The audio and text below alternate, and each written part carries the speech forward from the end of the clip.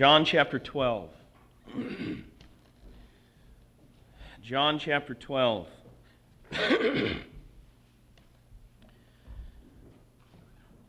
Dealing this morning with the subject of Christ, the successful Savior, or we could call it the ironies of redemption. The ironies of redemption. Now that you have John 12, keep your finger there and look back quickly to Genesis chapter 3. Genesis chapter 3.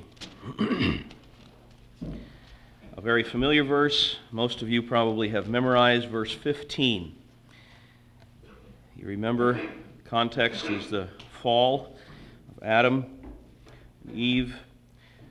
God is here in the garden. He is pronouncing his curse on Satan, and he says, "I will put enmity between you and the woman, and between your seed and her seed. He shall bruise your head, and you shall bruise his heel." Now John chapter 12. Now I'll begin reading with verse 20. Now there were certain Greeks among those who came up to worship at the feast. Then they came to Philip, who was from Bethsaida of Galilee, and asked him, saying, "Sir, we wish to see Jesus." Philip came and told Andrew, and in turn Andrew and Philip told Jesus. But Jesus answered them, saying, "The hour has come that the Son of Man should be glorified. Most assuredly, I say to you, unless a grain of wheat falls into the ground and dies, it remains alone. But if it dies, it produces much grain. He who loves his life will lose it, and he who hates his life in this world will keep it for eternal life. If anyone serves me, let him follow me, and where I am, there my servant will be also. If anyone serves me, him my Father will honor. Now my soul is troubled, and what shall I say? Father, save me from this hour? But for this purpose I came to this hour.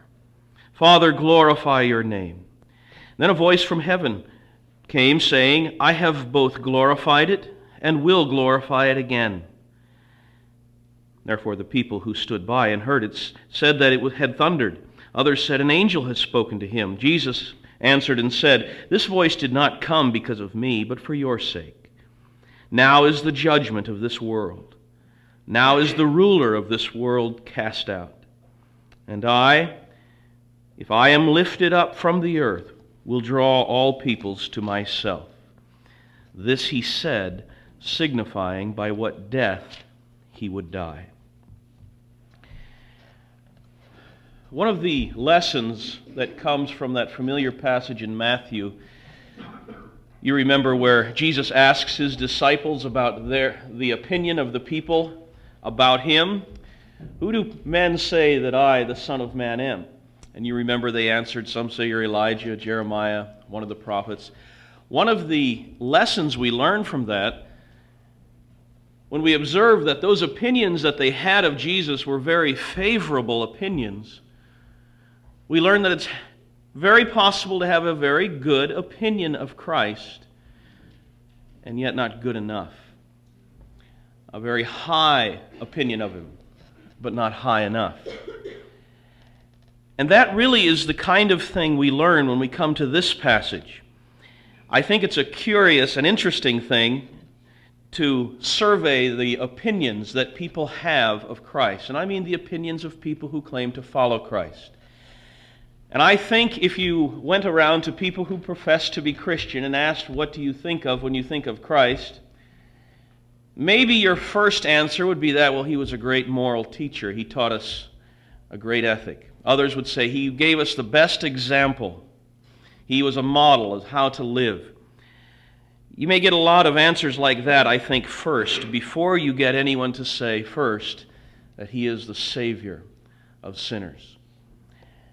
And I think even of those who think of him as the Savior of sinners, when they do think of him on the cross, they generally, it seems, have an idea of Jesus on the cross as some poor, pitiable figure who hangs there in helplessness and somehow or another sort of deserves for us to believe on him. so that He can somehow, if we would cooperate, save us. In other words, they sometimes do see Jesus on a cross, but when they see Him on a cross, they rarely think of it, it seems, in terms of glory. But it's just that view of Christ that neither John nor Jesus will allow us to entertain at all. For Jesus, His death was anything but a defeat. His death was His highest victory. And I want you to notice how He introduces that subject in verse 23. Jesus answered them, saying, "The hour has come that the Son of Man should be glorified." Now, when He says here, His hour, that's a subject that rings a bell if you've been reading through the Gospel of John. Several times throughout the Gospel, we find a reference to His hour, my hour, His hour, the hour. There's a big difference here, though. Up until this point, the hour had always been spoken of in the future tense. You remember in chapter 2, Jesus says to His mother at the wedding at Cana, "My hour has not yet come." And just to give you a couple of examples, look back to chapter 7 and verse 30. Chapter 7 and verse 30. "Then they sought to take Him, but no one laid a hand on Him, because His hour had not yet come." Chapter 8 and verse 20. "These words Jesus spoke in the treasury as He taught in the temple, and no one laid hands on Him, for His hour had not yet come." But here we get to chapter 12, and we find in verse 23, Jesus saying, "The hour has come." And when we get there, we find, if nothing else, we see that Jesus is again speaking of what we saw the other day, that He came here not by accident. He came with a mission. He came with a purpose. And that purpose, He says, will be accomplished in His hour. And when that hour comes, He says, that will be the climactic moment of my accomplishing of the Father's mission. In that hour, I will succeed in doing what the Father has commanded.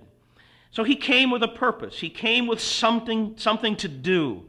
And He says He will do it in His hour. And what we find as we read along is that this hour that He's speaking of is the hour of His death. In fact, that really is what's alluded to back there in these other verses we read in chapter 7 and 8, isn't it? No one laid a hand on Him yet. Why? His hour hadn't come yet. They wanted to arrest Him, and we find certain attempts for that to happen, but we see God sovereignly intervening, and it didn't happen. Why? Because His hour was not yet come. And we see, even with that, some ominous indications that His hour is the hour of His death. In other words, Jesus is saying that His theology and John's theology is that in dying, Jesus does not meet with defeat. In dying, He accomplishes that to which He was sent. This is His finest hour. This, in His death, is when He will accomplish the Father's will. Now, notice how He illustrates that in a parable in verse 24. "Most assuredly, I say to you, unless a grain of wheat falls into the ground and dies, it remains alone. But if it dies, it produces much grain." Now, we have a garden in our yard at home, but you are looking at probably the person who knows less about gardening and growing things than anyone else you know. I don't know a whole lot about it, but I think I understand what Jesus is getting at. A fresh, green, ripe seed doesn't produce a yield. If the seed, however, dies and dries out, and if you plant that seed, the dead seed, will produce a yield. Isn't that what he's saying? Those of you who know more about this? Okay. Well, that's what Jesus is saying is true about me. He's emphasizing here, it is not my life, but by means of my death that I will produce a great harvest. Amen. Just as when you plant this dead, dried out seed, it produces all this grain. So, not by my life, but by my death, I will produce a great harvest of those who will come to life in Christ. By my death, he's saying, I will achieve my mission. I'll accomplish that which the Father has sent me to do. This is my finest hour. And in fact, he tells us in verse 23 that in this hour of his death, it's the hour in which he is glorified. Notice how he says that. The hour has come that the Son of Man should be crucified. No, it doesn't say that. His language is, the hour has come that the Son of Man should be glorified. Now, in fact, we find the same thing in chapter 17 and verse 1 when Jesus begins his high priestly prayer. He says, Father, the hour has come. Glorify your Son. And we all know this is the eve of the crucifixion. He is speaking of his death in terms of glorification. Now, that's another theme that we find running through the Gospel of John, and that is the theme of Jesus' glory. We find it really all through the Gospel. This theme of the glory of Christ. We find it in the prologue. You remember the incarnation of Christ. The Word was made flesh, dwelt among us, and we beheld his glory. We find it in Jesus' miracles as well. He performs these great miracles, and in fact, John calls them the signs. They are signs of his glory, and they're great displays of his glorious person. But there's more to it in the Gospel of John than just that. It's not enough just to say that there's this theme of Jesus' glory running through the book. There is something which is a bit of a paradox that has been observed about John's Gospel as back, I think, as far as Augustine, maybe as back as far as Origen, I forget which. And that is what has been called Jesus' humble glory. Jesus' humble glory. In other words, the great manifestation of Jesus' greatness is his stooping to serve those who have no claim on him. We find that, for example, in Jesus, well, again, his incarnation. There was no call for him to do that. There was no need for him to become man. For the God of eternity to be made a man, that's a humiliating thing. That's a humble thing. But yet it's a glorious thing. We find the same thing in Jesus' miracles when he stoops to help those who have no claim on him. Sinners who don't deserve the attention. He stoops and lovingly serves their needs. Of course, in the very next chapter, chapter 13, we have the great illustration of this very point where Jesus wraps that towel around himself and he goes and washes his disciples' feet. And he teaches us so plainly that greatness is found in humility. Greatness is found in service to others. But most of all, the greatest demonstration of Jesus' humble glory, of course, is the cross. That Christ, as he is introduced to us here in John's Gospel, the Word, the eternal Son, that this one should be found as a man is enough, but that he should go all the way to the cross and die as a criminal, that is the most humiliating thing you can think of. Yet Jesus describes it as his glory.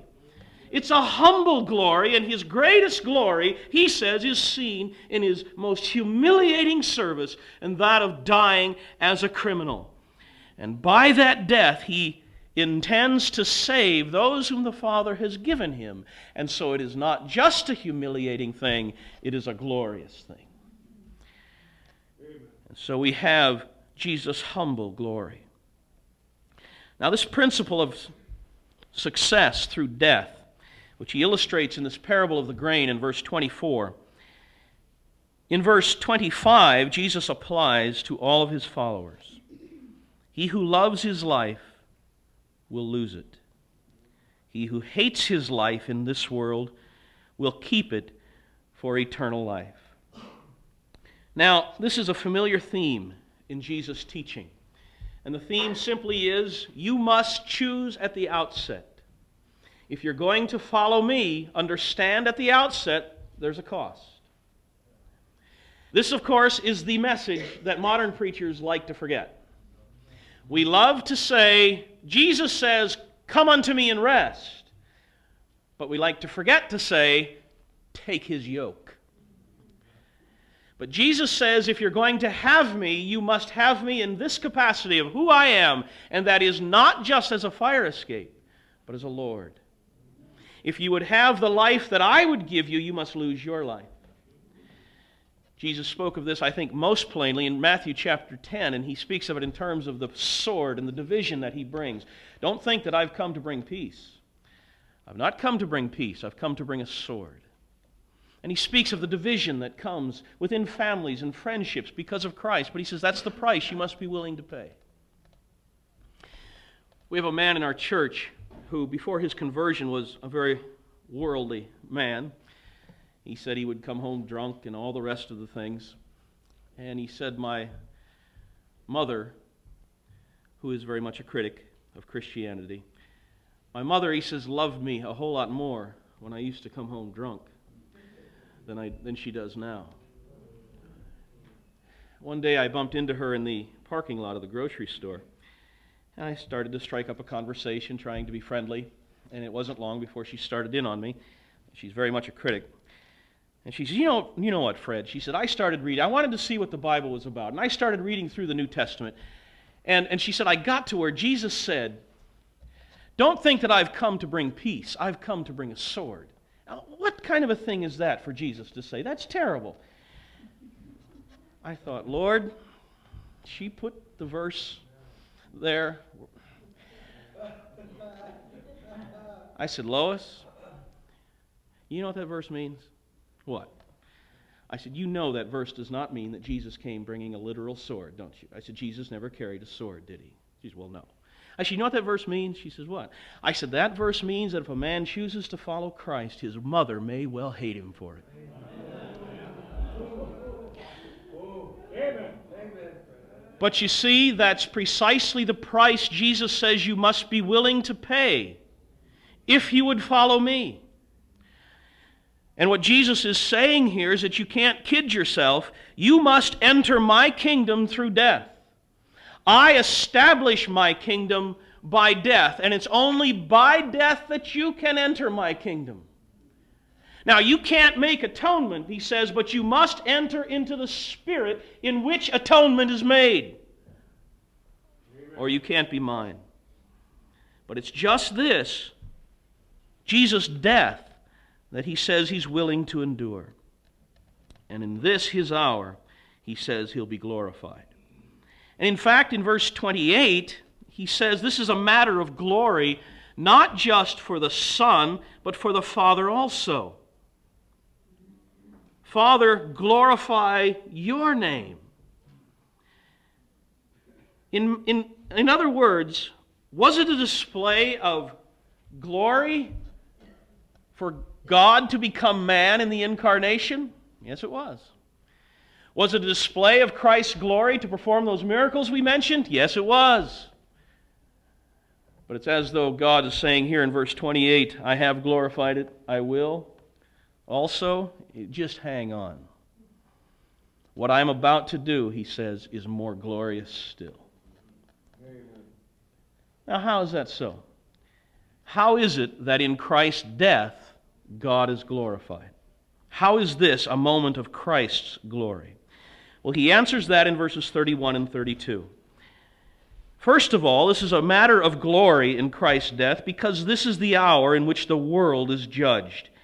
Notice verse 31. Now is the judgment of this world. Now is the judgment of this world. Now, Jesus had come to the world as God's representative. We have him described that way in several terms in John's Gospel. He is the Son. He is the Word. He is the light. All of these things point to the fact that he came as the Father's representative. And coming in the Father's name, he came to make atonement for sin and to proclaim forgiveness. But when he came, we find, of course, in the next few pages of this book tell us all about it, when he came, the world wouldn't have him. And instead of accepting him and recognizing him, They rejected him and they murdered him. And it's one of the great ironies of history that when the world condemned Jesus, it condemned itself.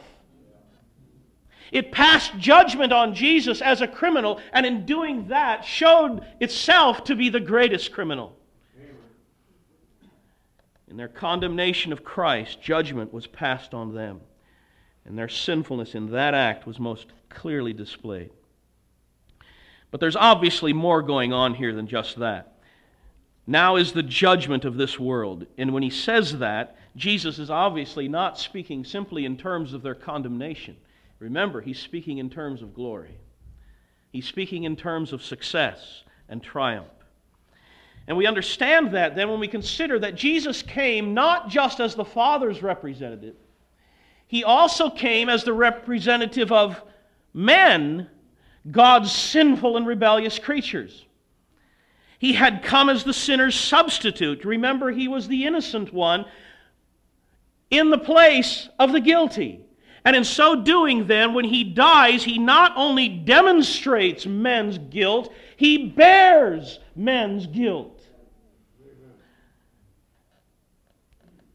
And this is the whole struggle of verse 27. Now is my soul troubled. And what shall I say? Father, save me from this hour? But for this purpose I came to this hour. Now all of that is very reminiscent of the garden, isn't it? In Gethsemane.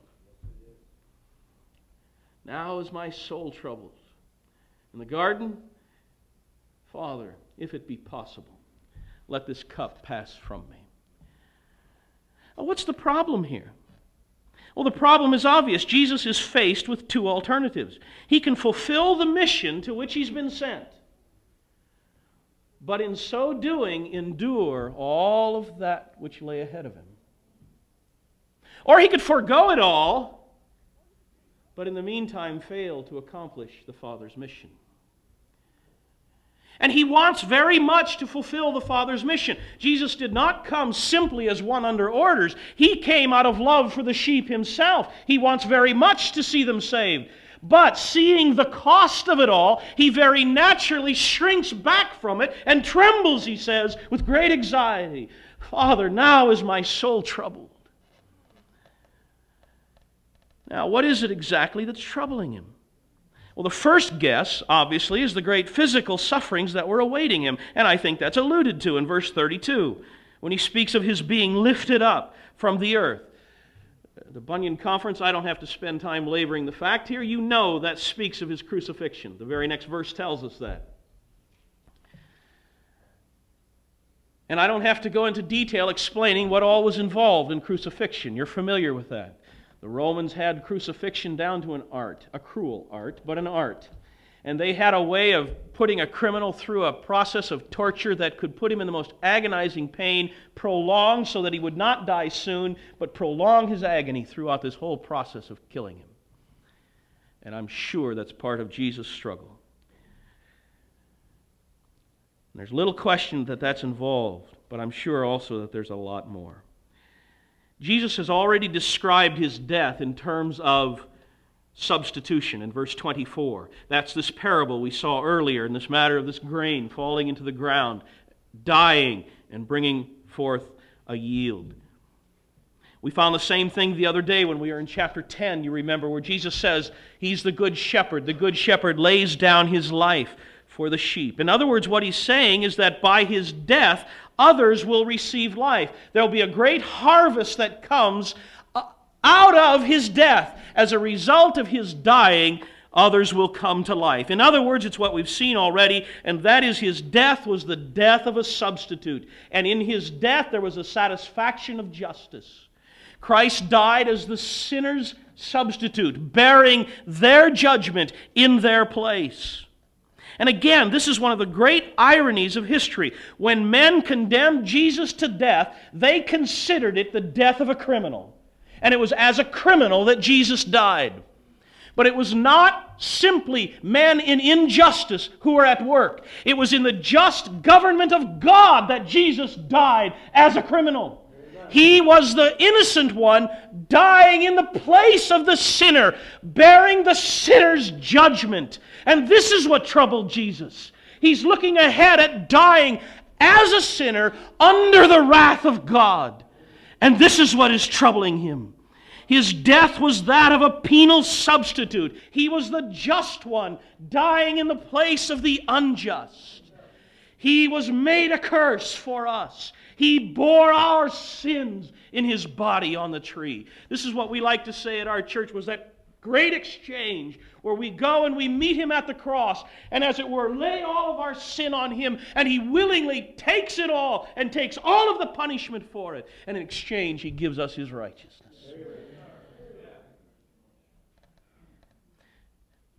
And in this we find the true cause of Jesus' struggle. The wrath of men, His creatures. That's awful enough. But it is nothing in comparison to the awful wrath of God.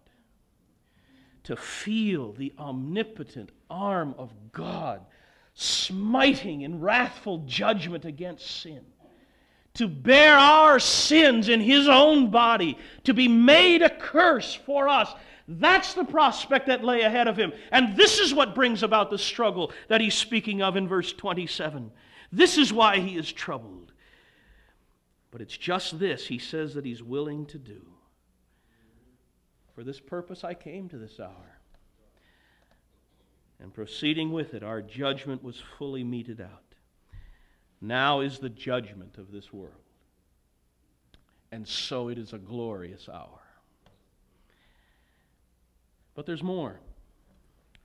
Jesus explains that this is a glorious hour, not just because the world is judged, but secondly, because in this hour the world's ruler is overthrown. Look at verse 31 again. Now is the judgment of this world.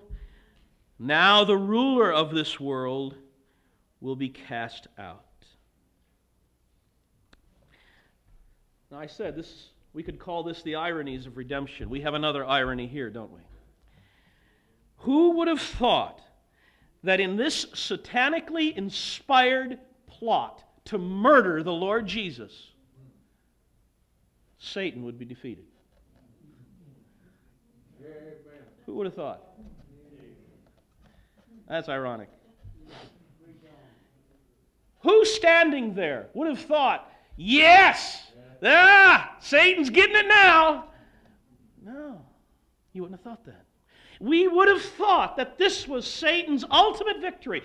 We would have thought this was Satan's final victory. In this great struggle for men's souls, we would have seen the Son of God hanging on a cross, and we would have thought, oh no, He lost. But way back in the garden, way back, God said to Satan, I'll send a deliverer. You'll bruise his heel, but you're going to lose your head in doing it. Isn't that what Colossians chapter 2 tells us? Having disarmed principalities and powers, He made a public spectacle of them, triumphing over them in His crucifixion. Who would have thought? Who would have thought on the cross Jesus was making a public spectacle of Satan? We would have thought that Satan was making a public spectacle of Christ. We would have thought that Satan and all of his imps were laughing and having a party. But here we find that the irony of it is that this is Christ's victory over Satan. Because in His death for sinners, He is breaking sin's grip and Satan's tyranny over men. He is taking their judgment for sin, and in so doing releases them and ransacks Satan's kingdom, setting free all of His people. As a result of His dying, the ruler of this world is cast out, and men and women from all over the world are rescued. Now, we know Satan's activity has not yet been completely brought to a halt. He's still the prince of this world. It will be brought to a halt, and we can all agree that at some point in Revelation chapter 20, that is spoken of. But already, he says, notice, now, already in history, he has been dealt the death blow.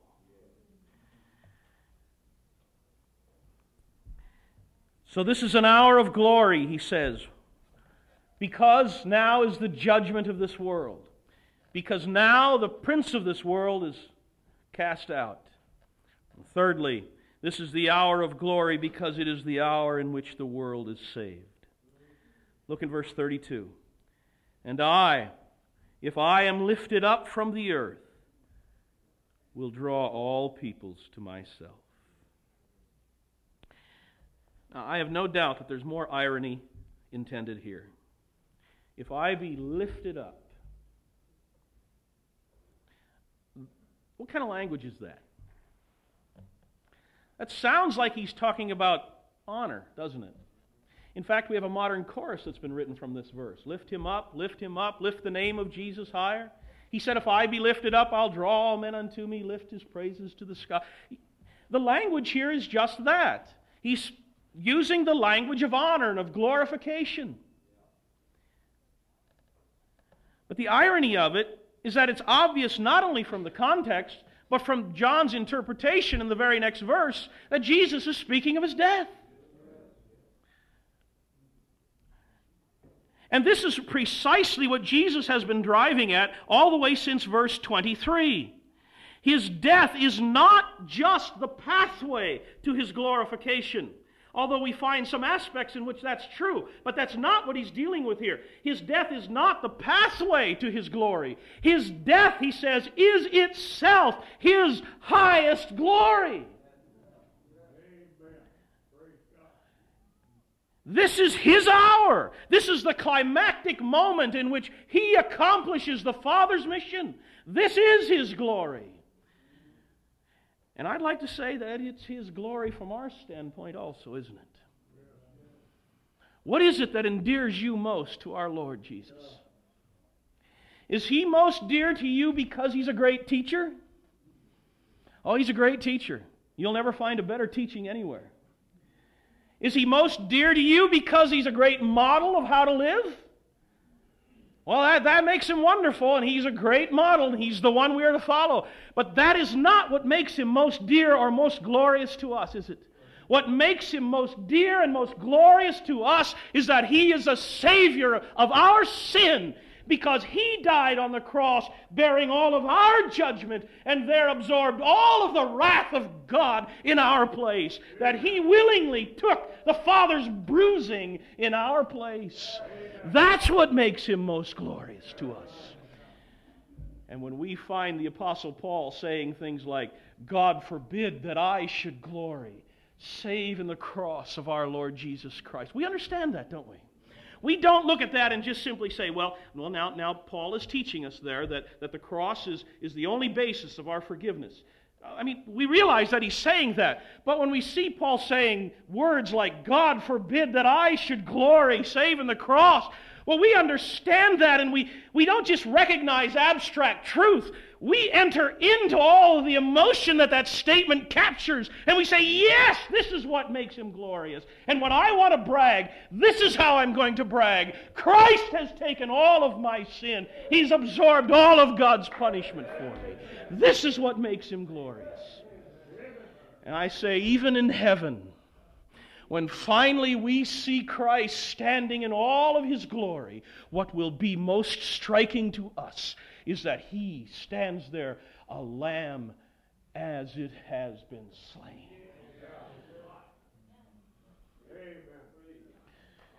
You're all familiar, I'm sure, with Fanny Crosby's hymn, I shall know him, redeemed by his side I will stand. I shall know him by the print of the nails in his hands. I heard a preacher one time mock that song. He said, that's really kind of a silly song.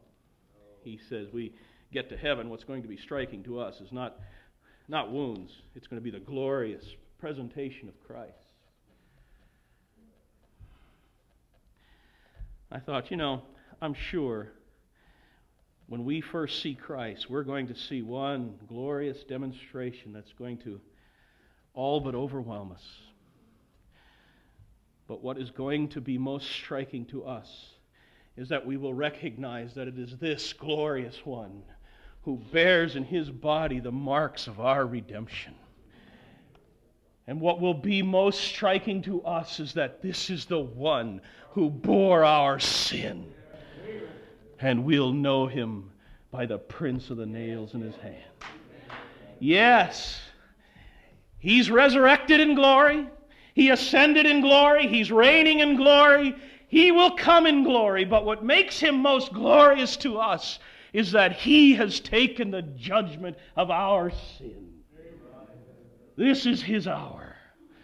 This is what makes him glorious.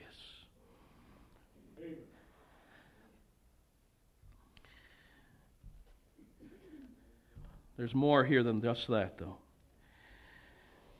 The picture that Jesus presents of himself in verse 32 is that of himself on a cross with his arms spread eagle.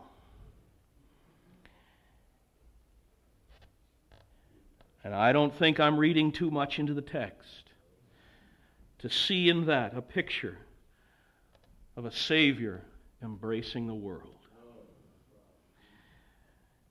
Jesus has already spoken in terms of a harvest, verse 24. All through the Gospel of John, we've been getting reminders that hints of Jesus' worldwide saving work. We find that in the famous text, John chapter 3, verses 16 and 17. God so loved the world that he sent his Son to save it. Chapter 4, we find the Samaritans coming and believing on Christ, and they come with this wonderful remark at the end of it: this is the Savior of the world. He's the world's Savior. And in fact, what has triggered this whole discussion here in chapter 12, you remember there's the triumphal entry. Jesus comes into Jerusalem, verse 19. The Pharisees are upset about all this. Hey, look, the world's gone after him. And John picks up in verse 20, and it's as if to say, yeah, let me tell you, there were certain Greeks. They said, we want to see Jesus. And Philip said, Greeks? He goes and tells Andrew, and they go tell Jesus, and Jesus says, look, if I be lifted up, I'll draw all peoples to myself. This is not a Jewish thing. This is a cosmic thing. All of the world to be brought to me. And this again is one of the great themes of John's gospel, that Jesus is perfectly suited to be the world's Savior. Isn't this the whole foundation of gospel missions? Isn't this why we can take this message of the gospel that we preach here to any corner of the globe and say, look, the same Savior that saves people in Pennsylvania can save you in Timbuktu. He's the world's Savior. And so we have another touch of irony. Jesus goes to a cross, dying. And I am sure that those who put him there on the cross were thinking, wow, we've ended it. We finally got an end to him. We won't hear any more out of him.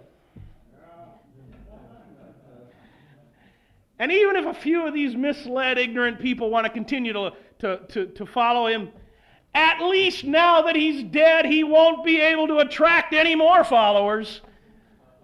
But what they did not consider as that he is a sovereign Savior and he will accomplish his mission whatever they do. You put him to death if you like, but in so doing, watch him succeed.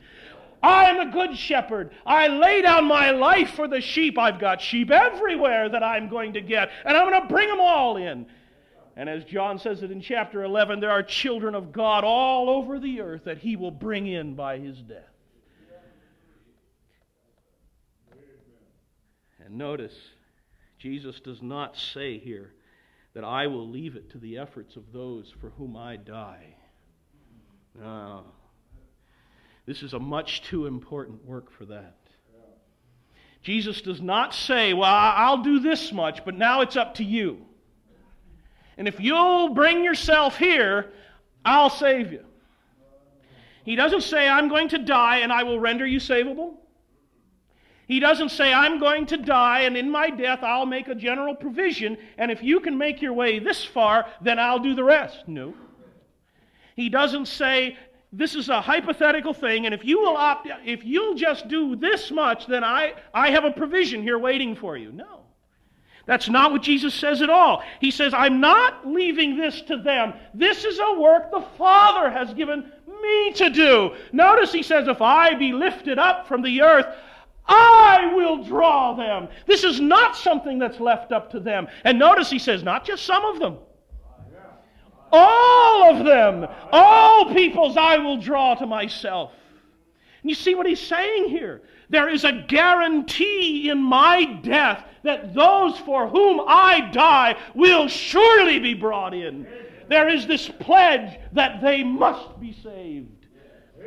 Now, many people have interpreted this verse, I know, and I'm sure you've heard it, that Jesus is telling us here that when He is exalted in Christian preaching, then men and women will be saved.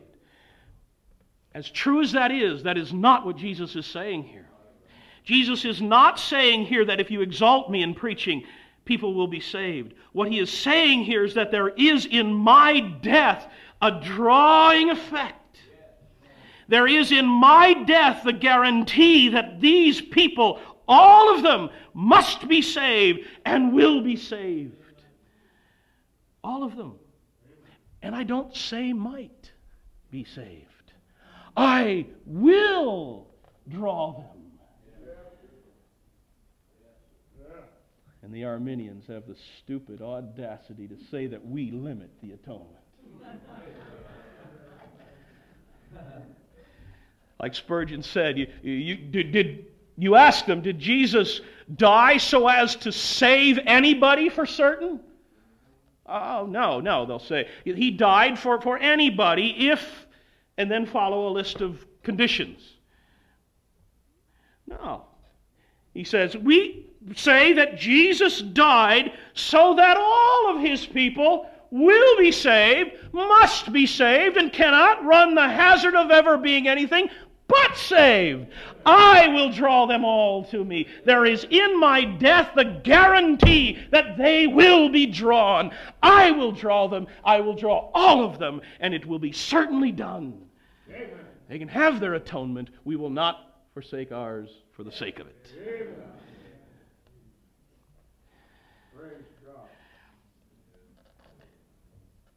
This, he says, is the hour of triumph. This is the hour of my glory, the hour of my success. They will all be saved. Isn't it interesting that this is the verse Arminians like to use? They don't read it carefully enough, I don't think. All of them will be saved. You see, because it's a matter of justice now, isn't it, that they must be saved? Jesus died for them. God cannot condemn them. Those for whom Jesus died must be saved, or God would be dishonored. And what our Lord describes here in this passage then is the whole flow of history this side of the cross. Our Lord is not, as we suggested at the beginning, some pitiable figure hanging on a cross, helpless and somehow deserving that somehow maybe somebody believe and kind of help him. He is a mighty, successful Savior. And in case you're wondering if He really will succeed, go back to Revelation chapter 5.